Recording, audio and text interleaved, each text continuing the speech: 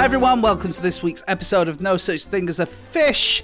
Anna Ptaszynski is still off on her hollybobs, and so we have for you a very, very special guest. It is Melanie Bracewell. Now, those of you down under will know who Melanie is. She is a regular on television in Australia and New Zealand.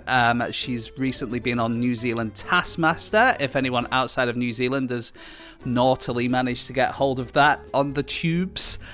And then you'll know her from that.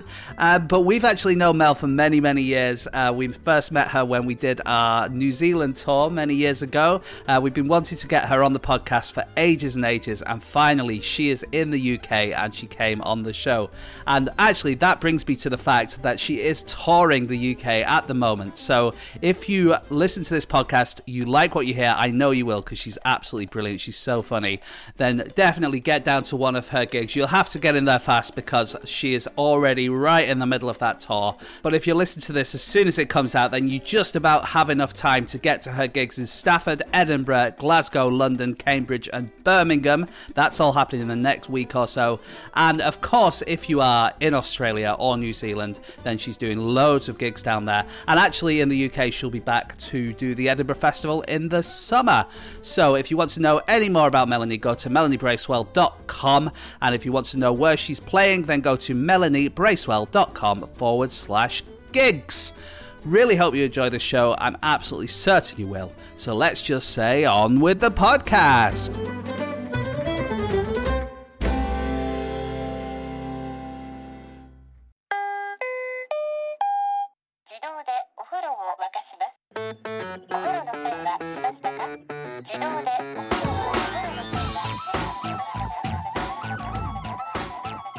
Hello and welcome to another episode of No Such Thing as a Fish, a weekly podcast coming to you from the QI offices in Holborn. My name is Dan Schreiber. I am sitting here with Andrew Hunter-Murray, James Harkin, and Melanie Bracewell. And once again, we have gathered round the microphones with our 4 favorite facts from the last 7 days. And in no particular order, here we go. Starting with fact number 1, that is Mel.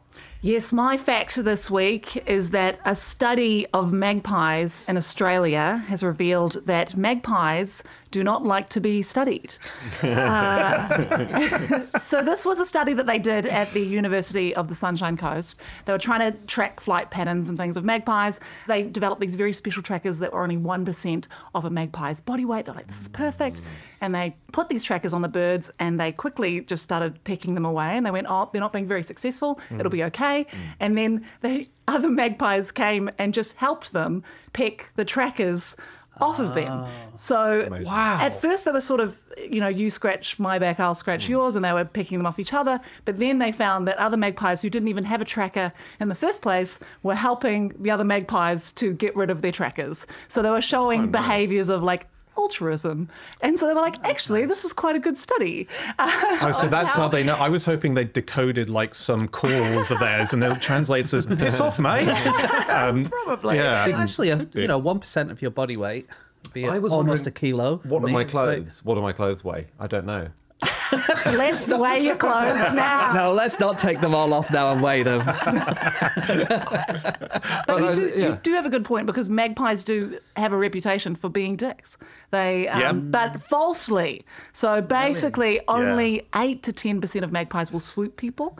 Only the male magpies, and only in 1 month of the year. Hashtag not all magpies. Yeah, exactly. Well, this is a really interesting thing, because magpies are over on this side of the planet as well, but Aussie magpies, they're actually a different species to the European magpie. That's just not anything to do with each other. So I remember saying to people, magpie swoop, and that being an alien concept here. But you live in Australia, you know the danger, the fear of walking down a street and a magpie swooping on you. And the problem is because they're very smart and they recognise faces, if they decide that they don't like you, they will target you. So some people will just get swooped every day on their way to work. Yeah. So that's why they've earned that reputation. Have you been swooped? I have been swooped once in my life, but my boyfriend loves birds a lot, and he has decided when we first moved to Australia he was going to become friends with all the magpies. And so that's the other thing, because they can recognise your face, you can actually make a friend for life. Yeah. And they stay in the same neighbourhood. So if you move into a neighbourhood and there are magpies there, they will be the same magpies for like 20 years. It's really high stakes Yeah, when you really move in. So you've got a chance to make a good impression, and if you blow it, Long-term grudges are held. I know what you like mean, neighbours, but they only usually live for about 5 years. can't the family, like in the mafia, remember and bear a grudge? Didn't we say ages? I mean, that was crows. We were talking about ages and ages ago. I think crows bear a grudge. Yeah. They Right, do, right. yes. And school children are often targeted by magpies because they often wear school uniforms. So if one child has thrown a rock at a magpie, they will then view all children Yeah. as threats. And so they'll That's just attack. harsh. Same with like if they determine if you're wearing like something covering your face or your head, say a bike helmet, they view that as a threat of like, what are you hiding from? And then they will then swoop you for that. Yeah. Has anyone come across Emma Glenfield when you're doing this research? No. So we were talking about school kids. She was in Australia and she'd been watching people be swooped by these magpies. And she thought, it seems to me like they're going for bald people more. The bald teachers, they seem to be going for the bald teachers. And she asked her mum, is this a thing? And her mum said, well, I don't know if it's a thing, do your homework or whatever. Yeah. And anyway, she decided to do a study. So she went to her school and she watched as these magpies swooped people and then did a survey of anyone who'd been swooped saying, how tall are you? What's your hairstyle? What sex are you? All that kind of stuff. What's your hairstyle? None. Well, then she spoke to about 100 people around the school, but then it went online and she got 30,000 people to participate on her survey online. And she found that statistically, magpies are more likely to go for bald people. And according to a magpie expert called Daryl Jones, her study is the first time anyone's ever examined this link. And so she's doing brand new science Nice. and learned this about people. So you know what bald people should do then? Draw a face on the back of their head. What? Magpies are less likely to go at anything that has eyes, and so if they're swooping from behind, they're just seeing a bald head altogether. I see. Oh, that could be. I see. So yeah. there are a few things that people think they've worked out that magpies won't swoop at. One is if you have eyes at the back of your head. So cyclists might often wear sunglasses on the nice. back of their head, That's facing that way clever. to give the impression there are eyes there. A bit like is it in Africa? We might have said before, where they draw eyes on the bums of cows Yes, to stop exactly. them being attacked by lions. Yeah. It's Yeah. like that. because you can't be sneaked up on. Yeah. It's so funny. They're a protected national species. So if a magpie attacks you, you can't attack it back. You kind of just have to let it happen. Really? Yeah. That's funny. And so what they do then is if they've identified an aggressive magpie, they have to ship him out of there. But there's a minimum distance, which is like 25 kilometers or so, because they'll just fly back. They don't respect the restraining order. Yeah, exactly. Have you heard of the Windsor Road monster? No. It's an Australian magpie, specific one, which was especially aggressive and had to be put down in the end. But it took a very long time. I have to say, the Windsor Road monster was given multiple chances to learn and change. And it attacked. Well, there were more than 40 complaints. One person had a heart attack shortly after being swooped, which is not the fault. There could be other things happening in that person's life that makes them more susceptible to a heart attack. It's not necessarily the That's magpie's true. fault. That's true. But it did. No, you're right. But it was going for people's faces. It was going under cyclists' helmets to get them. It was even for an Australian magpie. It was Yeah. being especially aggressive. You're bold under there, mate? What's going on? Where are you hiding? They're just trying to protect their ground. They spend most of their life just protecting their area. Yeah. So they choose their radius, and it's quite small, and they will just spend the whole time just standing like as bouncers on the edge of their patch, being like, don't come in here, all the time. There was one cyclist who I read about called Dr. Richard Osborne, who came up with this new cycle helmet. I think I've seen this. Does it have a face on it? No, it doesn't have a face. that's Can a you shame. guess what it is? He uses a thing I have around my house to scare them away. So I know this, so I won't guess. Yeah, okay. Mel's I out. could have seemed really smart. Tough using James's personality to work out. where it Well, is. Wow. Golf club. Yeah. What do you know about things that happened in my life in the last 2 weeks?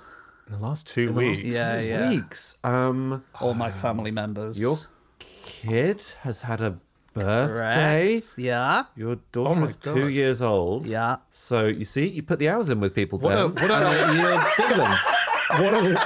What a way to find out that's your daughter's birthday. Oh no, Uncle Dan hasn't forgotten about you. No, he's been very busy. I'm sure the gift's on its way. Oh my god. She built a helmet to ward Dan away, I think. Yeah. And does the bike have a model baby pinioned on top of it? Or a doll? It has, these party blowers where you blow them and they go, and they kind of stick out. He has those attached to his helmet, and there's a tube attached to them, so that whenever a magpie comes near, he blows into the tube, and they all go. Is this what you were thinking about? No! I had just seen a guy who had tied a lot of cable ties to his head. That's very funny. And has it sort of caught on? And more Yeah, than... well, no, it's not caught on because he looks like an idiot. But he said it seemed cool, a bit though. safer than carrying a stick and waving it around, which was his other option. Yeah. Or having spikes, which a lot of people do. They're not sharp spikes, but they are sticky out. Is that right? Yeah, just as The a best deterrent. thing to do is to just be nice to them. Yeah. Because they will remember you being nice. So what happens is people run away and they go, oh, you are guilty. Why are you running? Therefore, it just fills Like- this prophecy in their head. But to be nice to, if you're in their area, So how can you be nice? You just feed them. You just leave them feeding out them. like little peanuts and things. That's what my boyfriend has been trying to do, like leaving peanuts outside our yard and Is it getting them to working? come. And yes, and then when they like you, they'll bring their kids along to be like, here's my kids. You missed their birthday. Yeah. But one nice thing that you can do for them is actually something that will get you in trouble with them, which is if you see one of their babies struggling and you go to help it, they will view that as you hurting their babies because they haven't introduced you to it. So be careful how nice you are. And is that's what I'm why saying. you didn't give a gift. It might have been viewed as a threat. But that's in playgrounds are like that, you know. Are they? Well, if you see a child that's struggling and you go over to help it, their parents might think, who's this guy who's approaching my child? Yes. Yeah. This guy's left the fence. I can remember not to wear my costume when I'm doing that. So, I'm weighing my clothes. do you have lots of superstitions about them, Mel, in Australia? I have heard of these superstitions, but I don't think I follow them in my day-to-day life. Because that's pretty much what they're well known for here, right? Yeah. I follow quite a few. Oh, So wow. do you, when you see one, do you say like, hello, Mr. Magpie, where's your wife or something? It's good morning, my lord, and how's your wife and children? Yes. Right. Yeah. And do you do that? I do. Yeah. A If, lot you of see, it, if you see one on its own, seeing two is fine, three is fine, whatever. But one on its own, bad luck. So you just quickly, Because in Australia, that's a lot to get out while it's coming for your eyes, isn't it? yeah, exactly. Australia, that's it. Yeah, that's what they're saying. Yeah, but no, there are all these things like the magpie landed on the cross when Christ was being crucified. Or the tongue of a magpie contains a drop of blood from the devil himself. I think if they open their mouth, there is a little bit of red in there, isn't there? I think that's why they associated with Yeah. And Jesus. that's why if you scratch its tongue with the edge of a silver sixpence and put a drop of blood into the wound, it will gain the power of speech. It's really, We've all been there. there's so much slander about them from back in the day, particularly Yeah. religious. So the one about the crucifix, apparently it was the only bird not to cry when Jesus was crucified, and that was big news. And then in the 19th century, there was a vicar who said it was the only bird that refused to go on Noah's Ark. Rather, it just wanted it hung outside swearing instead. In France, the idea is that a magpie is a reincarnated evil nun. I can see it, I guess. British magpies eat a lot of dog poo. Well, that's Oh, good. wow. Yeah. Even if there's other food around, they'll eat the dog poo. Really? Yeah. And to such the extent that people in parks have noticed that because they're quite smart, obviously, magpies, they'll go to the dog poo bins, pull out a bag of dog poo, rip open the bag of dog poo, and then have a little snack. Oh my God. Have some self-respect. What? That's awful. That's nutritious. Might taste Nature. great. I've never tried it. I don't know if it's good or not. Oh, I'm just saying, we don't know. You said might taste great. Yeah. And I heard you saying mine tastes great. And I just thought, actually, I'm just going to gloss on and move past it because, we've got a guest. You guys at a park is that you're trying to go through the dog poo, you're naked at a playground. It's a whole image. James has got party blues coming out his head. yeah. Oh, my God. They do have them in New Zealand. They do, magpies, yes. don't they? But they've come over from Australia. Apparently, no one's trying to get rid of them in New Zealand. You know, like in New Zealand, there's quite a lot of invasive species and they're trying to get rid of them. Well, they're not doing it with magpies because it's too hard, basically. Yeah. You get rid of 2 magpies from an area and then the next 2 will move in. But apparently, what I read is they've got a bad reputation in New Zealand, these magpies. Because they're big, showy, noisy, and according to the article, it must be said, Australian. Yes. Yeah. That really does rub us the wrong way. So I can understand that. Did you hear of these acclimatization societies? Because Yeah. that was the Australian magpies, but they were introduced to New Zealand by societies saying, I'm not sure what the rationale was actually, because it was not as though they were going to be hunted or... Well, they thought that there wasn't enough nice animals in New Zealand. And in fact, I've heard that a lot, famously. It's not... Well, they were like, there's no endemic mammals to New Zealand apart from a bat. So, Right. any But mammals they're weren't like- really there. They got there and they're like, beforehand. where's the rabbits? Yeah. Where's the tweeting birds? We don't know where they are. And But I feel like it's such a bird-heavy place, or certainly would have been in the Yes. 19th century. As in, why would you introduce more birds? I guess You so. know? Yeah, But, maybe yeah. some that can fly would be useful. Yeah. Exactly. Like the once you kakapo, don't- that's a New Zealand Yeah, one, but a isn't lot it? of them kind of hide in the middle of the quite night. shy and they're quite- Yeah. Yeah. Even there's like the kiwi bird, I don't think I've ever seen one. really? You go to the zoo and they say they're in there, but I don't reckon they are. I think it's just they put a red light in a like cave looking area and they go, there's kiwi in there. It's like Tasmanian devils. Yeah. I've gone every year to see a Tasmanian devil at Taronga Zoo in Sydney, and you never see You one. never see them spinning around like a tornado. You do hear in the background, but yeah.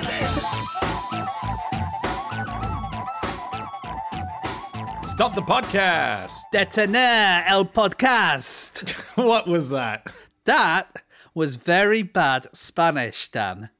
And you know what? I would really like to be much better at Spanish. Can you think of any way that might possibly happen? Unbelievably, by insane coincidence, the advert we're about to record is exactly the thing to help you, because we are sponsored this week by Babbel. Is Babbel the amazing language learning company which lets you work online or on apps? It has everyday conversations, it has advanced speech recognition, it has lessons complemented by cultural insights. No, it's actually courses in how to talk for way too long. I see you've been taking some classes. No, of course, that's exactly what it is. Babbel has over 200 language experts that have come together to curate the best learning tools for you to be able to become fluent in one of 14 different languages. If you're going overseas, this is the essential app to take with you or to open up on your computer while you're there. Absolutely. And right now, Babbel is offering our listeners 6 months free with a purchase of a 6-month subscription with a promo code No Such Thing. That's all one word. That's right. So head to Babbel, that's BABBEL.com/play. Use the promo code No Such Thing, all as one word, and you will get 6 months free with a purchase of a 6-month subscription. Babbel is your guaranteed path towards speaking a new language. You don't have to go on all the time like I do, just talking and talking and talking.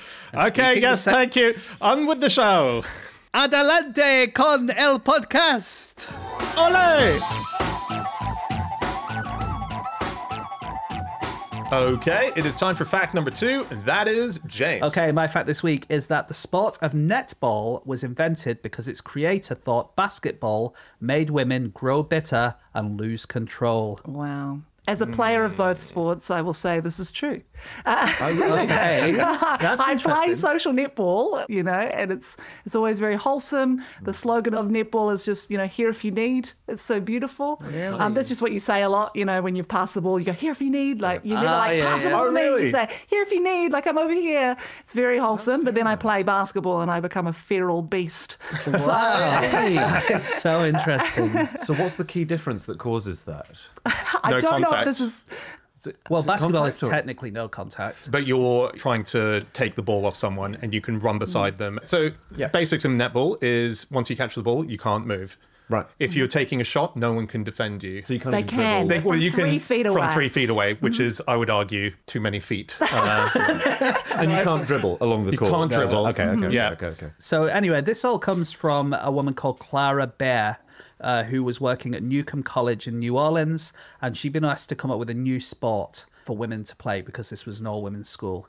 And she decided, she came up with a few ideas, but her main one was to adapt sports that were being played by men. So basketball had just become really popular, had been invented by James Naismith a few years earlier. And so she wrote to him and asked for the rules. She got the rules and said, right, we're going to play basketball. But anyone who was there said it was a mad game in which the women grew bitter and lost control. Even she herself said it was not entirely satisfactory. And so she thought, well, I'm going to have to invent a new game which doesn't have all this stuff because this is just not appropriate to women. And so she came up with netball. Interesting. Yeah. You say that netball is a non-contact sport, but I don't think it actually is because non-contact would be something like tennis where you genuinely don't touch anyone else. But netball, there are certain rules. So if I was to run into the space to get the ball and someone else is running in and I shoulder barge them on the way, that is completely within the rules of the game. Like there is the art of learning to play netball is to learn how to be very aggressive within the confines of the rules. Yes. Really. Yeah. Okay. Yeah, we used to play it at school, and I went to Netball. I went to a Steiner school, so I think that was more. It feels like a made-up Steiner sport, really. Steiner's a very hippie, non-competitive kind of thing, and it feels like instead of basketball, let's do netball instead. So can I check a few more rules? Yeah. So Mel, do these still no shouting or talking during the game? Is that still observed? Interesting. Where is that from? Is that from the most recent rule book? That's from Clara Bear's founding rules Right. of the game. You can't talk back to the umpire, so you couldn't say, what was okay. that? Well, in the first Get in rules, trouble. for sure, if you spoke, if you said anything in the game, it was a foul. Oh, right. wow. Even here if you need. Yeah, you weren't allowed to say that. I read no falling over was also a rule, which I can't. I'm struggling to compute. That seems a bit harsh, doesn't it? It does. But It's a weird rule there's sort of a hangover of that. If you catch the ball and you fall over, you're not allowed to move with the ball. But if you are on the ground, you can't throw the ball from the ground. What? So you have to make your way back up to standing before you can throw the ball. But you have to keep your feet planted. So where your feet landed when you fell over, you have to just weirdly stand you up. look like one of those inflatable car selling balloon guys. You just have to rise up. Yeah. That's great. That's Yeah. brilliant. That's a good rule. I like that. Yeah. She also said no needlessly rough play was in her rules. Yeah. And all shots had to be taken with one hand because there was a thought that by throwing it with two hands, it was unladylike and might somehow make women less feminine, was the idea. Right. I read there would be inclination of the shoulders forward with consequent flattening of the chest.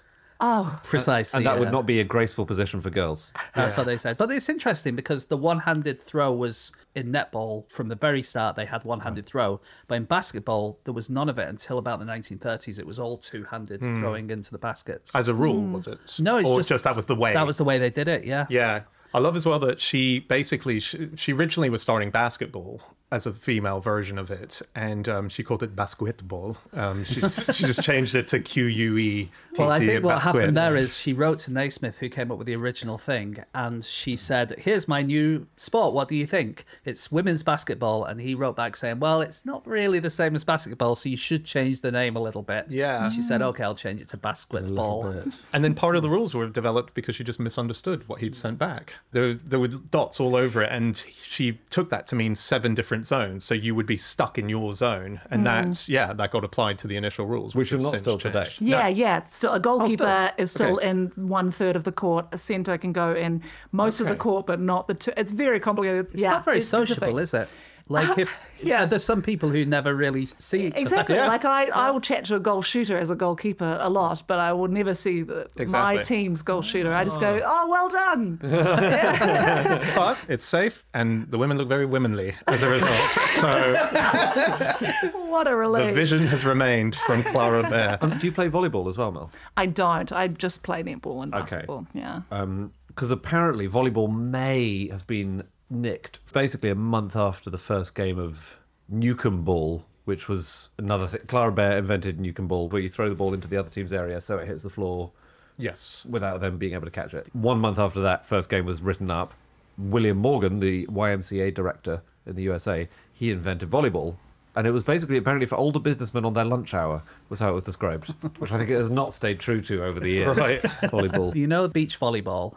Yeah. There's an official rule that you're only allowed to wear one watch.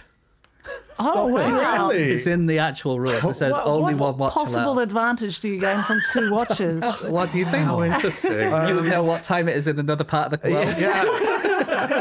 Do you know the answer? I think I do, yeah. Okay, so what advantage would you have? I mean, you're never going to... I have a punt. Go on. Is it that people were doing sponsorship deals with multiple watch companies? I can't believe that's interesting. amazing. Oh, that's great. Wow. Because there's actually some rules about how many temporary tattoos you're allowed, because people use those for advertising as well. You've So obviously you don't have... small real estate. Yeah. For sponsors, I see. Exactly, yeah. wow. So funny. Isn't it? Because netball is so big in New Zealand and Australia, I wasn't sure how much you guys knew about the sport. I know you play it in England. You've got a very popular team.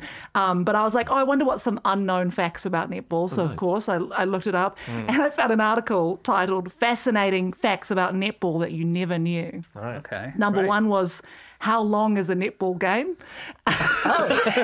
Okay, well, let's try. Does anyone here know how long it Actually, is? I do not know. I will guess it's 80 minutes. Oh, I think it's less. I've watched games, but I can't remember how long they were. I reckon maybe 60 minutes in quarters. Yeah, that's what I'm Yeah, thinking. you're- I'm trying to work out, is it quarters as well? And so I'm going to say 60 because I heard you just say yes. Yes, I acknowledge your answer and it's incorrect. No, it is actually. It's 4 15-minute quarters. Nice. Yeah, Fascinating fact. Yes, fascinating fact. Number 2, what is netball? I think it's a real entry-level article that I had come across. I love the way that the first thing you need to learn is how long it is, and then the second one is what it is. It's like, do you want to play netball? Well, how long will it be? 60 minutes. It's got 2 watches on.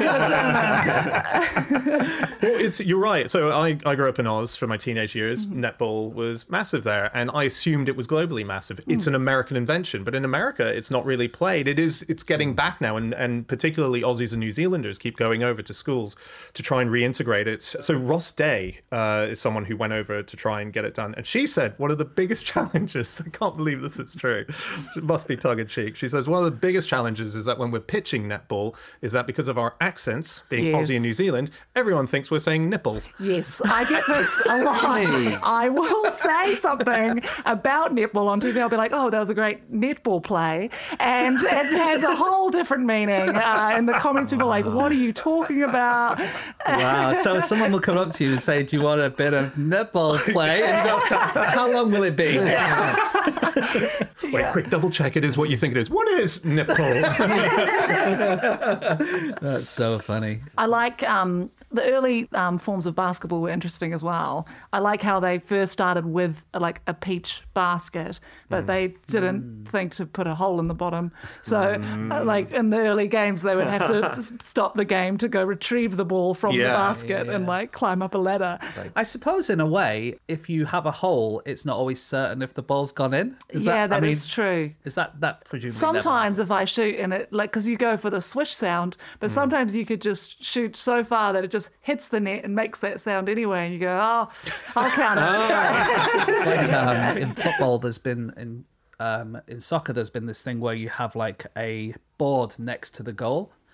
I think it was in Queen's Park Rangers, and they scored a goal and it hit the board and then bounced straight back out again, and the goal didn't get given because I don't understand how so it hit the board next to the. So It's gone into the net. yeah, sorry, I didn't explain that very well. So you've got the goalpost, and you've got the net, but then you've got an advertising board right behind the goal. And so the ball goes in, hits the advertising board, bounces straight back out again, and the referee goes, well, I didn't see it go in. And it has happened quite recently where there was a hole in the net, as in one that wasn't supposed to be there, bigger than the normal holes in the net. And the ball went in, and it went through the hole, and no one could tell whether it had gone in or not. That's good. That's a good thing for a goalie to do when the action's happening up the other end. Is selectively saw through the net, and then you'll be fine. Saw. Like Wile E. Coyote. Did you, when you were sort of part of the New Zealand netball scene, do you know anyone who played for the Masturbators?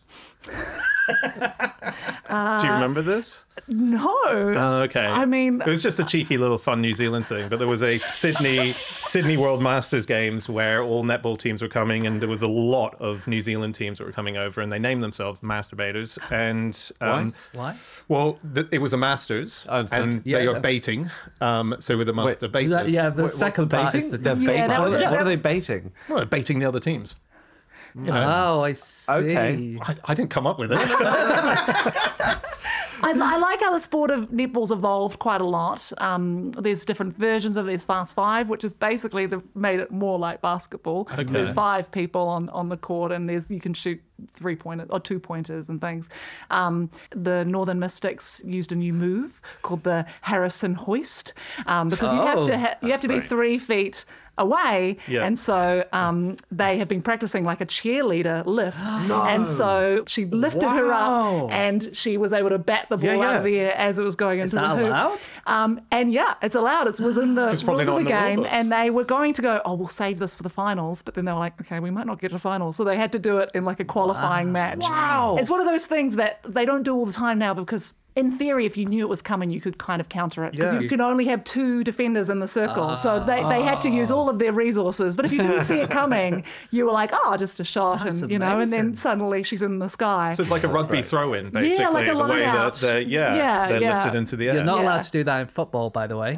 Yeah, wow. What, It's lift in the each other up? rules, officially in the rules. Isn't it? As in, Yeah. not piggybacks. If Yeah. you Spoken like a true athlete. and it's in the air and you want to head the ball in and Yeah. you think, well, I'm going to give my mate a piggyback, it's not allowed. It's ungentlemanly conduct, it's called. It's an indirect free kick to the other team, and both players should be cautioned. Get Yeah. Wow. That's unfair. I think I if know you've got the that. wherewithal to put together a piggyback in that time, you should be allowed to That do it. was in my, because I trained as a football referee, yeah. and that was one of the questions that came up. It's like, what do you do in this situation? Wow. You give them Wow. a stern finger waggle. I really want to watch Andy's version of football, though.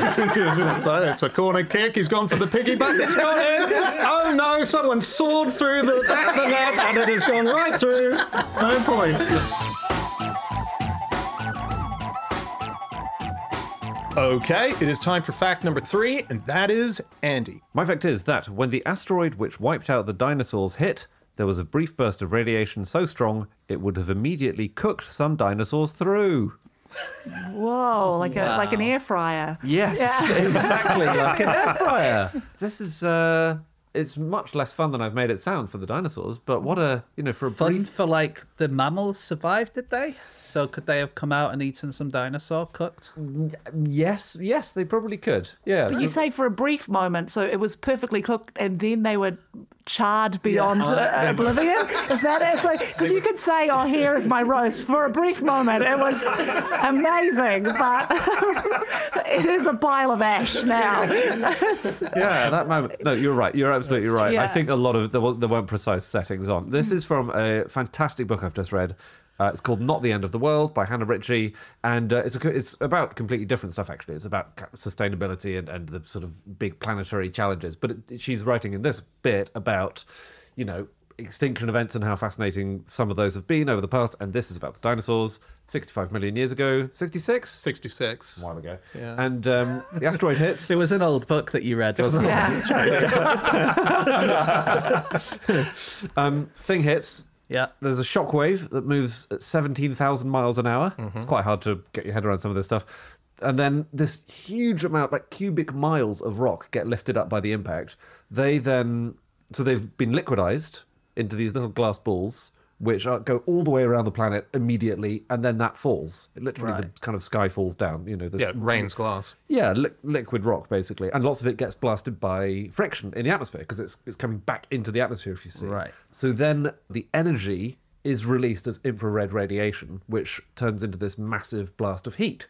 Crikey. And if you're a dinosaur out in the open, it's bad news. And it's really interesting because why didn't everything burn immediately at that point? And basically, there was a study in 2016 by a scientist called Sean Gulick who found out that either it was like being in a toaster for a few hours or a pizza oven for a few minutes.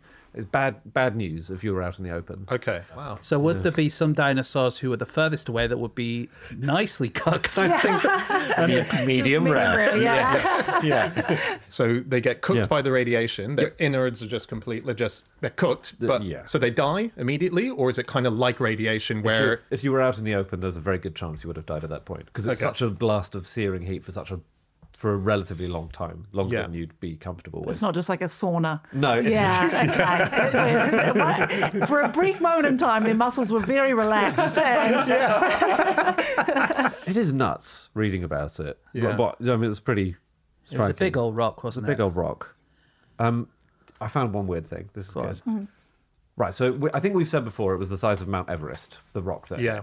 And it was travelling 20 times the speed of a bullet. It was really, really huge. Big and fast. Big and fast. And it was so big and fast that when it arrived, it was pushing the atmosphere in front of it so rapidly that the crater from the impact started to form before it hit. Oh, yeah. Whoa. It just pushed the surface of the Earth down. Oh my God. I know. It's amazing, that, isn't it? Yeah. It's insane. I became friends recently with the dinosaur hunter she's a paleontologist who's the person who has verified that the asteroid landed in spring. I think you guys met her very briefly in Belgium when we were at Nerdland, the festival. It was all to do with a specific fish that, as it was being carried in this tsunami, which was not just water, it was also earth, like an earth tsunami. The glass that had come down went through the filters of the fish, like went through the mouth and were inside. So when they found the fossilized versions of these fish, they found the glass. And these specific fish are the type of fish that have growths in their body that change per season. Oh, that's so handy. During spring, So during spring, they grow these extra little things. So they spotted that and they went, well, that could only happen in spring. Therefore, in spring on the side of the planet that it's on, that's where that happened. That is amazing. Pretty nuts detective work. That's hard. Yeah. You know, you got to deal with an asteroid and hay fever at the same time. I was looking at extinct meat because a cultivated meat company in Australia made a mammoth meatball last year. Yes, nice. Yes, heard about this. Using a DNA sequence from the mammoth myoglobin, which is the protein that gives the meat its flavour, and filled in a few gaps using elephant DNA, and then they made this meatball. They did not eat the meatball, but they just put it on display to be like, this is a mammoth meatball. I don't know. I think they were like, we haven't really tested this, whether this is safe for human consumption. So we'll just make the meatball, I guess probably to get a bit of press. And was it the size of a display it. normal meatball? Because you think if it was a mammoth meatball, you would True. deliberately make it much bigger, wouldn't you? Yeah, exactly. I didn't get, it wasn't next to like a can of Coke, so I'm not sure. But it looked regular meatball size. Right. Maybe you wouldn't, because then it would just confuse the purchaser or the person looking at it. Go, oh, I get it, it's mammoth, it's big. It's like just not even considering the extraordinary science that has gone into this. Yeah, I would have eaten that. You Would you? You would have. Without knowing the health implications? Yes. It's interesting. How interesting. Okay, Andy's Yeah. putting But himself I forward. feel like they've grown it. No animals have been harmed. Yeah. So I'm a veggie, but I would love to. Yes, know, I give it think a go. the same thing because my boyfriend's vegetarian and he says that if we reach the point where we could just have cultivated meat made from the actual cells, then he'd be, oh, it's fine, I'll eat that. And I think it's come a long way in the last few years. I think the first patty they made, like a mince patty, it started just with mince patties, was I think $300,000, so quite an expensive burger. But it's come down now where they think that they could, release To like these sorts of things. 200,000. Yeah. Release them into supermarkets. So it's cool. rapidly. Yeah. I experiment quite a lot with those. I tried some salmon the other day, which I have to say was not there. Oh, No, yeah, you it's mean like the the fake fake stuff. salmon, Oh, fake not, stuff not to the do, like but made from actual. Oh, no, they haven't. Sorry, yeah. Got it on They, there. I think they just keep adding salt until it has some kind of flavour, and then it's fine. I had a vegan Domino's pepperoni pizza a couple of nights ago. That's not an ad. And I could not taste the difference. Really? Genuinely could not taste I the will difference. just say for the listeners at home, he does have a Domino's tattoo on his neck that he's trying to show off. And he's wearing two watches, one of which seems to be a Domino's pizza. Yeah, what's that? Oh, pizza time. Can I ask, did it have cheese on it? It did. Well, no, but it had vegan cheese. It has vegan cheese Yeah. on it? Yeah, it's a vegan pizza. Yeah. They used to have a vegan Pizza Express, seeing as we're talking about pizzas now. They used to have a vegan Pizza Express down the road from here, which only sold vegan pizzas. And it was the most disgusting thing. The cheese, they just couldn't do good vegan cheese. Maybe they can now. It's all about the mouthfeel. That's the and the stretch. That's your Tinder bio. The mouthfeel and the stretch. I found an essay in a scientific journal called Evolution, Education and Outreach, and it asked which items a Jewish time traveller would be able to eat because they were kosher or not. Yeah. Okay. Can you guess the headline of this article? 50 points to anyone who does. Is gettable. Oh, is it a pun? Back to the Jucha. It's not that. Nice. So it's about the food. It's about the food that you might be eating. Yeah. Is it to do with time travel? It's to do with a very famous dinosaur-based franchise. I don't think Jurassic Park. Jurassic Park. Oh, beautiful. Jurassic Park. Beautiful. And it was. That's a good headline. Yeah, that's good. And it was about what basically a Jewish time traveller who wanted to eat contemporaneous food would be allowed to eat, and basically very few dinosaurs are kosher, it turns out. Some of them are birds, but even the bird ones lack the sort of toe that you have to, if you're allowed to eat particular meats that are kosher, it's because they're like chicken. They've got a particular opposable toe, I think. Right. Mice are not allowed. That's probably not relevant now. So sorry, Jurassic pork. They actually just went with Jurassic. They just went with Jurassic? Yeah. What, Jurassic pork? I think they were correct in that. I think Jurassic Pork is... It's sitting there. I guess I'm going to write a complaints letter. We said earlier 65, 66 million years ago with the extinction of the dinosaurs. Sure. But do you know how long ago that is in a galactic year? Ooh. I'd never heard of a galactic year before. That must be something to do with the travelling through the galaxy. Yeah, it's our- How long it takes the galaxy to go around once? Exactly. I think it's 3 Yeah. years ago in galaxy years. Galactic year is 225 million years, Uh-oh. roughly. Factor of 10. Yeah. Incorrect. Really? So the dinosaurs were here 3.5 months ago Oh, wow. in a galactic So the year. dinosaurs were on Earth, but if you had a time machine, like what does Doctor Who have? It's like a TARDIS. TARDIS, yeah. You go into the TARDIS and you come back exactly in the same position in space, Yeah. but different time. The Earth won't be here anymore. Yeah, we'll be further in space somewhere. Yeah. Yeah. So you have to... And if Dr. Jew was going through... Sorry, I was just trying to appeal. Oh my goodness. Yeah, brilliant. Okay, it is time for our final fact of the show, and that is my fact. My fact this week is that in the 1980s, you could download video games over the radio. What? Okay, wow. Yeah. What? To a certain generation, that's going to be like, there used to be a thing called MySpace. All right? Have you heard of DVDs? I was alive in the 1980s and I never heard that. Yeah, no, I didn't think of this either. This was the very early days of computers, whereby hard drives were incredibly expensive. So they used to have an audio cassette, like you would in a stereo. You could put a cassette in, and that's where you would keep all the data of programs that you were loading up. So someone made the connection that actually, if you're able to record onto a cassette, you should be able to transfer multiple different kinds of data over the radio. And why not video games? So what people used to do is they used to tune in to radio shows that basically just played data over the waves. Yeah. You'd put your cassette in and you would press record, and then you take it out, put it in your computer, and there's your video game. So these were dedicated radio stations. It wasn't like Yeah. that was Talking Heads. Now time for Tetris.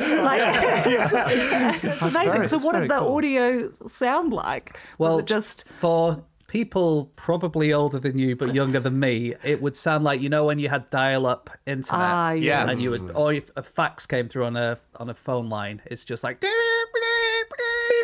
that it's exactly that. And the computer just takes that, and if it's a high sound, it's a 1, and if it's a low sound, it's a 0, and it just turns it into zeros and ones and makes games out of it. Yeah. And to be fair, that could be confused as a very popular type of Yes, exactly. techno. The 80s, Yeah. That's true.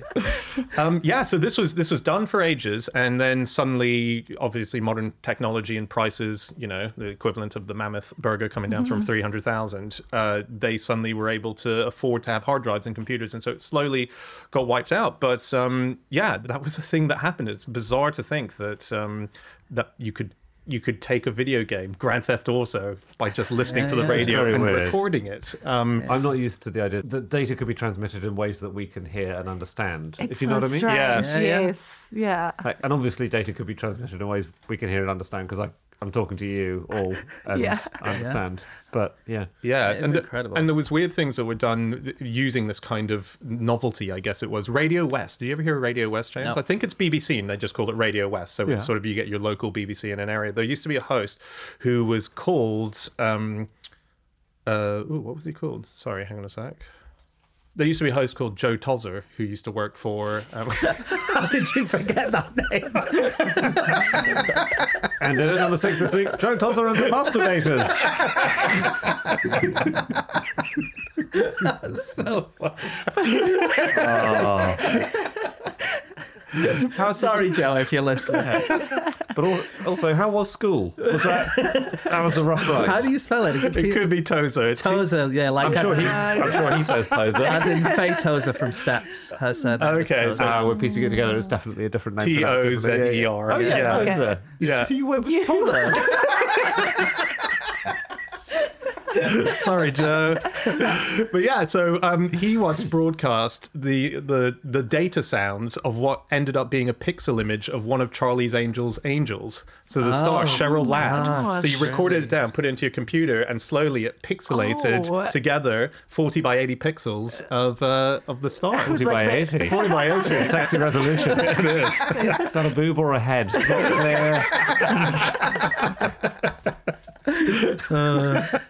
And of course, you could do it with anything. You could do it with vinyl as well. And there was some computer game magazines that would put little vinyls on front of the magazine, and it So would just cool. play this noise, which your computer then would recognize as zeros and ones and would turn into a game. And it's all because you didn't have enough memory on your computer. It's exactly that, yeah. So your memory had to be on your cassette. Yeah. What are the limitations of it now? So, in theory, could we good do it question. for a more complex game than Tetris or You Pong? could, or, for sure. Yeah. I reckon. But the problem is, because I used to have one of these computers with the cassettes on, it would take about 30 minutes to load any game onto your computer. Okay. And they were all really shit games. Yeah, Like, as in, yeah. they were fun, but there was the graphics were terrible and whatever.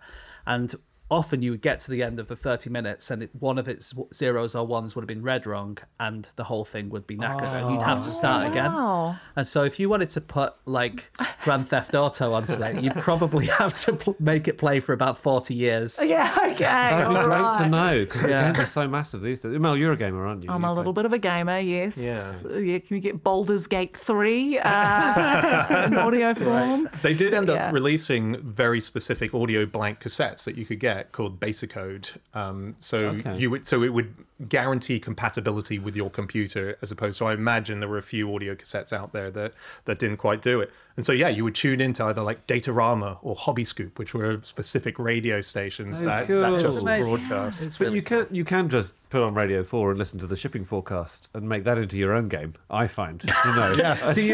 We used to do this as kids actually, and we would have to guess whether it was rising slowly or, you know, I don't know if it's the pressure or something. They go, Dogger 75 rising slowly. Yeah. Right. We had to guess what it was going to be. That's good. Who's That's a good who's game. the host of the shipping forecast? I don't think it's got a host per se. well, It's just sort the of- person who reads. I don't know. I She's can't remember. I think it's been the same person for about 40 years. She's very isn't it? famous. Yeah, she's married, I think, to Claire Balding. I was on a show with her once, and I was asked, "Do you want to have any questions for her about the shipping forecast?" And I didn't know what to ask because I'd never heard it. So I said, "What's your favorite ship?" That's a good question. It's a good question. Did she have an answer? No, she was like, "You haven't heard my show, have you?" And I said, "No, I haven't." Rude. And she said, "What's your favourite fish?" Yeah. Did you hear of the game Great Britain Limited? I was looking at some early Spectrum games. No. In Great Britain Limited, it was a government simulation where you managed the British economy.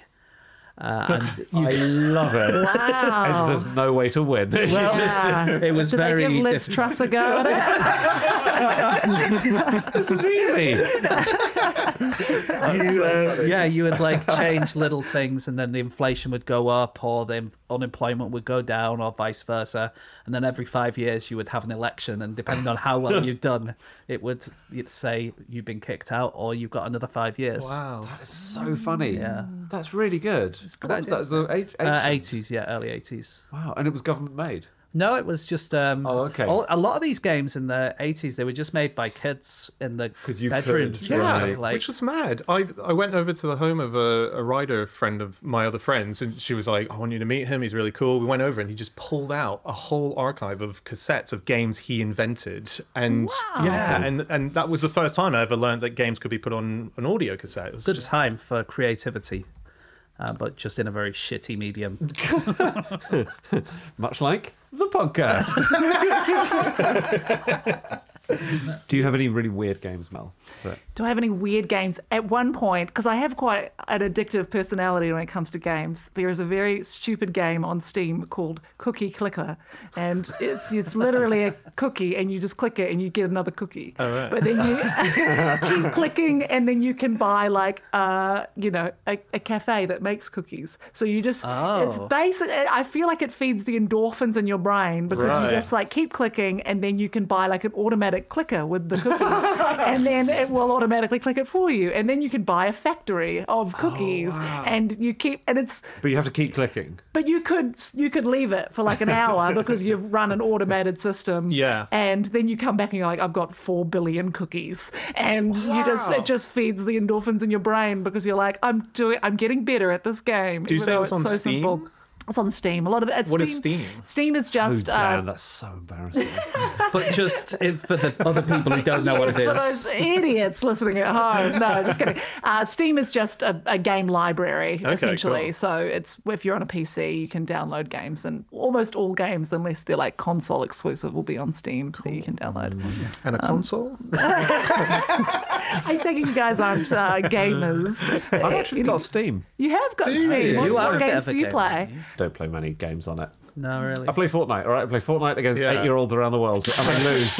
I tried Fortnite and I was just too embarrassed Very to hard. continue because the skill cap of that game is so high, and these 14-year-olds that have been playing since they were 9 Yeah. are just so good that you couldn't possibly just start a game now and be anywhere near as good as them. Yeah. So it's just, It's true. you know. If I put myself in the mind of a 14-year-old playing this game, would it be immediately obvious which one Andy was? Oh, yeah, I think so. I'm the guy hiding in one of the buildings, just trying to have a nice afternoon. There's a cookie. I'm trying to click on that. Yeah. He's soaring out the back of a net, trying to escape. Here's a fact about the guy who invented video games, arguably. Yeah. And it's sent in by a listener. This is sent in by Grant Wynne Jones, who sent in the fact that nuclear bombs and video games were created by the same guy. Yeah, that's actually a deleted scene from Oppenheimer. Yeah.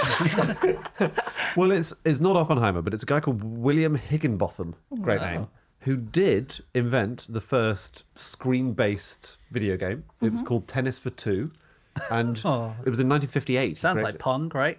It's pretty pongy. Yeah. It's like 2D tennis. There was nothing to play it on, so you had to play it on an oscilloscope, which is a device to measure voltage waves. And that because there were no consoles, no screens, nothing. And he also worked on the Manhattan Project, and he was in charge of the team which made the electronic triggers for the first nuclear bombs. So Wow. that's a fact. It stacks up. That's great. And he played the accordion as well. And his daughter wrote a memoir about him called Accordion to Willie, which is... While we're talking about sort of like the founding figures of video gaming, one person who's known as the father of the video games industry, and I believe this is the person who kind of took it away from PC and said, the television, why are we not getting it on the television, was an engineer and inventor, and his name was Ralph Baer. Oh, Now, can you think spelled of- the same as Clara? Yes. Wow. And it turns Relation? out that they are... No, they're not. I couldn't find any relation. I was so excited when I saw the connection name, but no. That's so funny. Nothing. Yeah. Last game that I played to any regularity was Mario Kart Oh, yeah. 64. And there's a really nice economic theory that the world should be like Mario Kart. Okay. I can kind of see what you mean. Oh, really? Yeah, if you're in the front in a game of Mario Kart, your power-ups are less powerful. Yes. So if you're first, you will get like maybe a banana peel to throw behind you, which, yeah. But then if you're last, you will get a power-up that's like turns you into a torpedo. The giant bullet guy. Yeah, giant bullet guy that can go to the top, or the blue shell, which automatically wipes out the person in first. So I guess Killer, yeah. in the Absolutely. sense that it kind of evens things out in society a little more. Exactly. It's like reverse Ayn Rand, basically. Yeah. And it's known as rubber banding. And the idea is that anyone at the back of society gets a huge boost, and it helps everyone in society, especially as those people at the bottom tend to be like farmers or, people who are helping at the base of everything. Right. And apparently that would be a great way of doing it, apart from good luck finding anyone to vote for it. That's really interesting. It's a lovely idea. like that theory. Yeah. In 2004, someone made a device that is a Game Boy, and the Game Boy is also attached to kind of a thing that goes over your mouth, which gives you nitrous oxide and basically makes you pass out. And this was for children. Function of To stop them playing? No, not to stop them playing. But as in you have enough nitrous, you do well enough of the game, you pass out, you stop playing the Game Boy? No, it's not that. Any other thoughts why you might do this? It's for children. It's for children. Make children pass out. So if they're going into surgery and they need to... Oh my Absolutely, gosh. got it in one, Dan. Yeah. good. So the idea is it's hard to give kids anesthesia and keep them calm while you're doing it. Yeah. But if you give them a Game Boy to play, then they're distracted and they get the anesthesia. That's And great. it was designed but Never used. Never used. implemented. No. Well, it's unfair on children who are not good at video. Like, I'm not very good at video games, so I would still be lying there hours later. Surgeon's ready to go home. Night has fallen. It's just the tutorial. Come on.